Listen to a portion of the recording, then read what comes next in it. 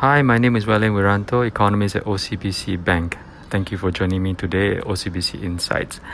Let's talk about Indonesia, the largest economy in Southeast Asia, specifically how the COVID-19 virus has impacted both lives and livelihoods in the country. Now, after apparent initial calm with infamous 0% or zero level for any infection across Indonesia for many weeks, the country has unfortunately started to face the issue of rising cases just a few weeks ago. Latest numbers, in fact, showed confirmed infections of around 3,000 cases now, with the capital city, Jakarta, being the epicenter of it all, comprising about half of the total number. Of great concern is a relatively high fatality rate of around 9% compared to, say, around 1.5% in neighboring Malaysia.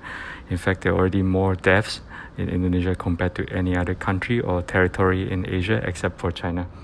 Of even greater concern to me is the fact that a lot of healthcare workers have become infected due to lack of basic protective gears.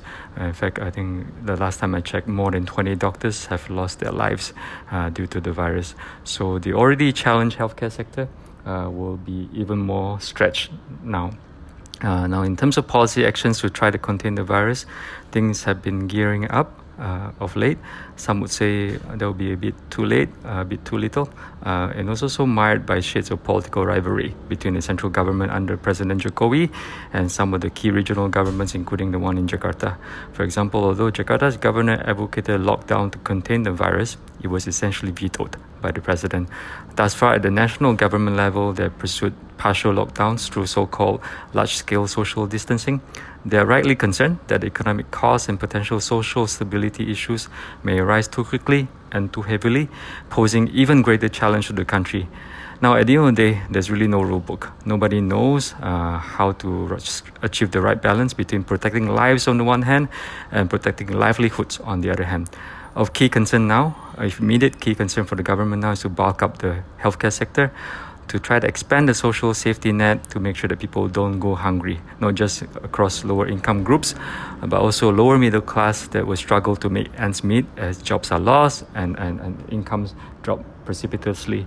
There's also a rush to come up with a plan to prevent the spread of virus from major cities like Jakarta and Surabaya to other parts of the country. This is especially crucial as we enter the Ramadan and Hari Raya period, where traditionally people go back home, or so-called mudik, and as many as 70 to 80 million people might be traveling around this time, and that can be an absolute disaster if not managed properly, including setting up quarantine areas across a vast country with tens of thousands of islands. To do all this would be already tough in normal times, but now we're obviously not living through normal times. In fact, I'm recording this podcast now at home with my 18-month-old baby and my dog both staring at me curiously while I'm trying not to laugh. Anyway, back to more serious topic. On the policymakers front, obviously the key concern now to do all this, first of all, you need money. Now, to be sure, money is not everything. But not having money also means nothing can be done. Hence, the government has taken an unprecedented move to suspend the fiscal rule recently so they can run a higher fiscal deficit and have more money at hand ASAP. Now, instead of keeping the deficit at below 3% of GDP as the rule stipulates, the government has announced a new deficit target of over 5%. The extra funds will go into one, building up the healthcare sector, like I mentioned. Two, improving the social safety net. Three, also helping businesses to tide things over. Already, the stimulus package is worth 450 trillion. That's about 2.4% of GDP. Now, running huge stimulus is one thing. Where do you find the money from? How to finance this, especially when global markets have seen such bouts of crazy turmoil. Now, the government has also done something else that's unprecedented, which is to allow the central bank, Bank Indonesia, to purchase government bonds in the primary market. This means they directly sell the debt to the central bank. Now, in normal times, again, this would have invited big questions about central bank independence and also potential inflation pass-through because of the expanded money supply.